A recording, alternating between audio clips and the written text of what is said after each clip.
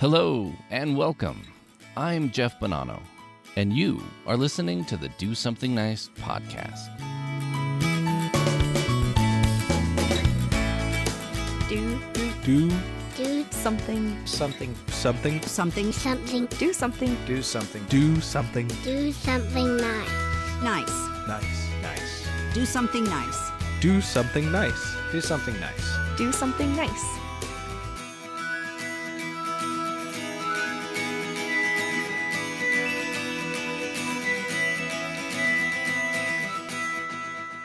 Hello, my friend, and welcome to another episode of Do Something Nice.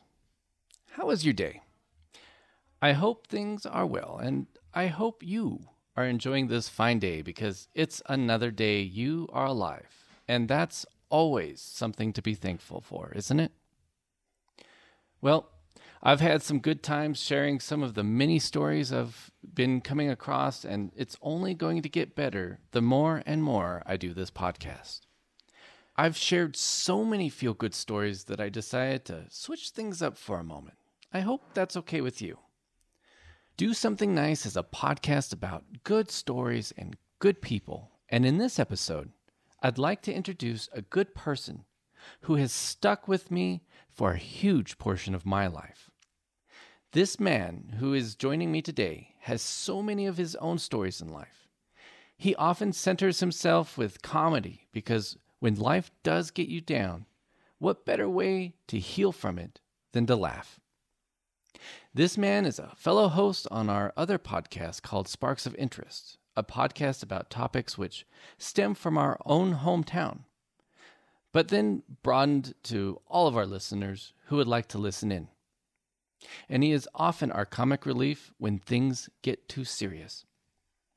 Along with that podcast, he is also the host of another podcast called Rule Books Anonymous, a podcast about all things games. And again, is quite often the comic relief in that podcast as well. Who is this guy? Well, let me introduce to you my dearest friend, Dennis Bagley. How are you, Dennis? I'm doing good. Good. So, I wanted to take this time, while it's a little different of an episode, to listen to your story Okay. and hear about what somebody has done good for you. Well, this goes back to, the early 2000s before I was with my wife. And I was going through a rough patch, mostly because I was bitter and single, and I was just looking for that companionship, and it's nice to have a girlfriend at that point. Sure. I had succeeded at one point. And when you're by yourself for many, many, many years, you get that bit of happiness. And I was just absolutely ecstatic that I finally had someone. But it was not meant to be. It did not last very long. And I received an email, of all things, of this individual breaking up with me. I'm not going to go into the details of what she said because it's mostly irrelevant. Mm-hmm. But I made a very foolish mistake when I started reading that. I'm prone to depression, and I broke one of the rules that you do when you get depressed. I got a beer, I drank it, I read the email again, I drank another one, read it again, and by the time my friend Norton came over to pick me up for college that night, I was about 4 or 5 in. And it was totally subconscious at that point. I was just, having a drink. So we end up going to class, and I'm a little out of it, naturally. He's making excuses and telling a professor, no, he's just not feeling well and everything. And unfortunately for me, I fell into that spiral. When I was not at work, I was having a drink. I did this for an entire month after the breakup email. Wow, that's a long time. I don't remember too much of that month, to be perfectly honest. I joke about it on other shows, but for the most part, I really don't remember because I was just blitzed out of my mind. So it got to be towards the end of that month, and a friend of mine came back from college just to visit and everything. We started off at one of the cantinas where they had cheap margaritas. I proceeded to have about 5 or 6 of those. They were relatively small, so it's not like, huge drinks. After that, went to an Irish pub where I proceeded to have 2 stouts and a Guinness. And, this whole while, I'm not even registering how much I'm having. Mm-hmm. So we get to another friend of ours, a mutual friend of ours, Sam. We went to his apartment to hang out with him. Walk in the door, Sam's greeting our friend, and first thing I do is walk over to their fridge and help myself to one of their drinks. So we decided at this point we're just going to watch a movie and hang out. I end up laying down on the couch and I don't fall asleep. I end up passing out. Mm. So if you're keeping tally, I've had far too much to drink. Yeah. And that just sparks the depression, unfortunately. So when I regained consciousness, I decided that, okay, I've got to get home because I have work tomorrow. How I got home, I don't know, because I really didn't register that I was driving. It was a very stupid mistake on my part. Right. God watching out for me or the universe or something. I don't know how I got home. Got home, my dad was still awake, and I just kind of give him a head shake, hey Pop, I'm going to bed. Go upstairs and just proceed to pass out. So that was a really bad night because, again, it's just I did not realize how much I'd had to drink, how much I had been doing and everything. The next day, my buddy Norton had been texting me and calling me to make sure that I was okay. And then the same with Sam, same with this other friend that was visiting. Even the girl that had broken up with me had called and texted to see how I was doing. I was like, oh, this is kind of unusual. And I went downstairs. My daddy looks at me and he says, son, I know that you're at that age where you are legally able to go out and drink and have fun and all that. That's fine. But please don't ever drive home in that state again. You can call me. You've got friends that can take you home. We don't want anything to happen to you. And then I listened to the voicemails and looked at the texts, and everyone had pretty much the same thing to say. And it was just, we're really concerned about you. You have been hitting the bottle to the excess. And I did not realize that I had been doing that. I just kept doing it. It was as natural as just waking up and brushing my teeth. I would just wake up and grab a drink when I wasn't working. But if it wasn't for the people checking on me and giving me that eureka moment, that eye-opening moment, I might have continued. And I may not even have been here today. Wow. That's amazing.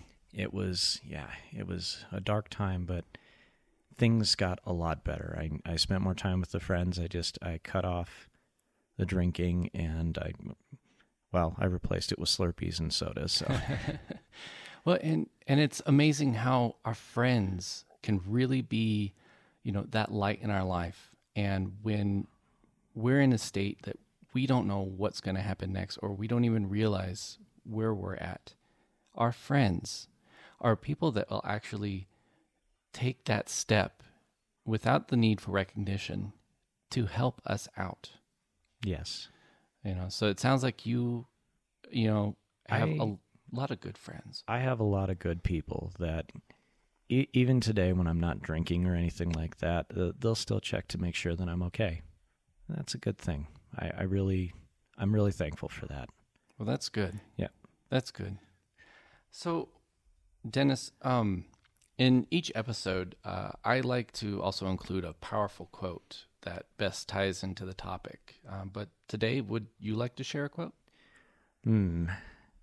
That's kind of a hard one because I don't know of any good quotes to go along with this. But again, I just want to say, my friends and family were my light in that dark time, and it was very important to me to know that they were there to help me. Yeah, that makes sense. So your loved ones are your light. Don't ever lose sight of that. How about that?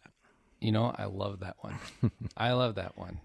That's definitely one that many of our listeners can, even repeat back in their heads. When you have somebody in your life that is a good friend, you never realize that light is always going to be there, even though you can't see it. Mm-hmm. So it's, definitely think about that because, there are times in our life where we need that sense of hope and we don't know where else to look for it. And it's within our friends. Yes. So how about you? What good deeds are you doing in your life which helps someone else? You don't have to do much. It could just be a simple task as doing something to make someone in your life smile or laugh, getting a text and just having somebody there knowing that they're okay. If you haven't done something like that before, what better time than now to start? With all the hatred and anger in the world, we need someone such as yourself to help make this world and your friends a better place. That's why I'm challenging you to do something nice for someone without being caught. Maybe it's you paying for the next person in line at the drive-thru, or while at your favorite restaurant, tell the waiter you'll pick up the tab of the person 2 tables over. Maybe it's just you picking up your phone and sending your friend a text just to check in or say hi. Make sure that they're okay. Give them a call or swing by their house. You could try it once a week, then maybe again in a few weeks. Maybe work yourself into a routine or make a game of it. Who's going to contact who the most? See how often you can do it without even getting caught in a month. They don't even realize that you're doing this. You're just being a good friend. Now, regardless what you do, if you do get caught, that's okay. Just tell them that you're there for them as a friend. Or if it's something else, tell them about the challenge and encourage them to pay it forward. I just want to give a big thank you to my friend Dennis, who was able to share his story and the impact that it makes on his life. Thank you so much, Dennis, for being here. Oh, thank you. Well, my friend, that's it for this episode, and I certainly hope it either added to your wonderful day or helped make your day that much better. I would love to hear your feedback and ratings, and if you would like to follow this show on social media, you can on Facebook at Do Something Nice Podcast, on Twitter at Be a Nice Ninja, or you can also find this podcast at DoSomethingNice.net. I'm also proud to say this podcast can now be found on iHeartRadio Podcasts. So if that's the podcast platform of your choice, please subscribe there and send me your feedback. Plus, I can also be found on Apple Podcasts, Google Podcasts, Podbean, CastBox, Stitcher, or wherever you listen to your favorite podcasts. Again, a big thank you to my dear friend Dennis Bagley for sharing his story, and thank you so much for listening in. And remember to be a nice ninja and do something nice. Take care.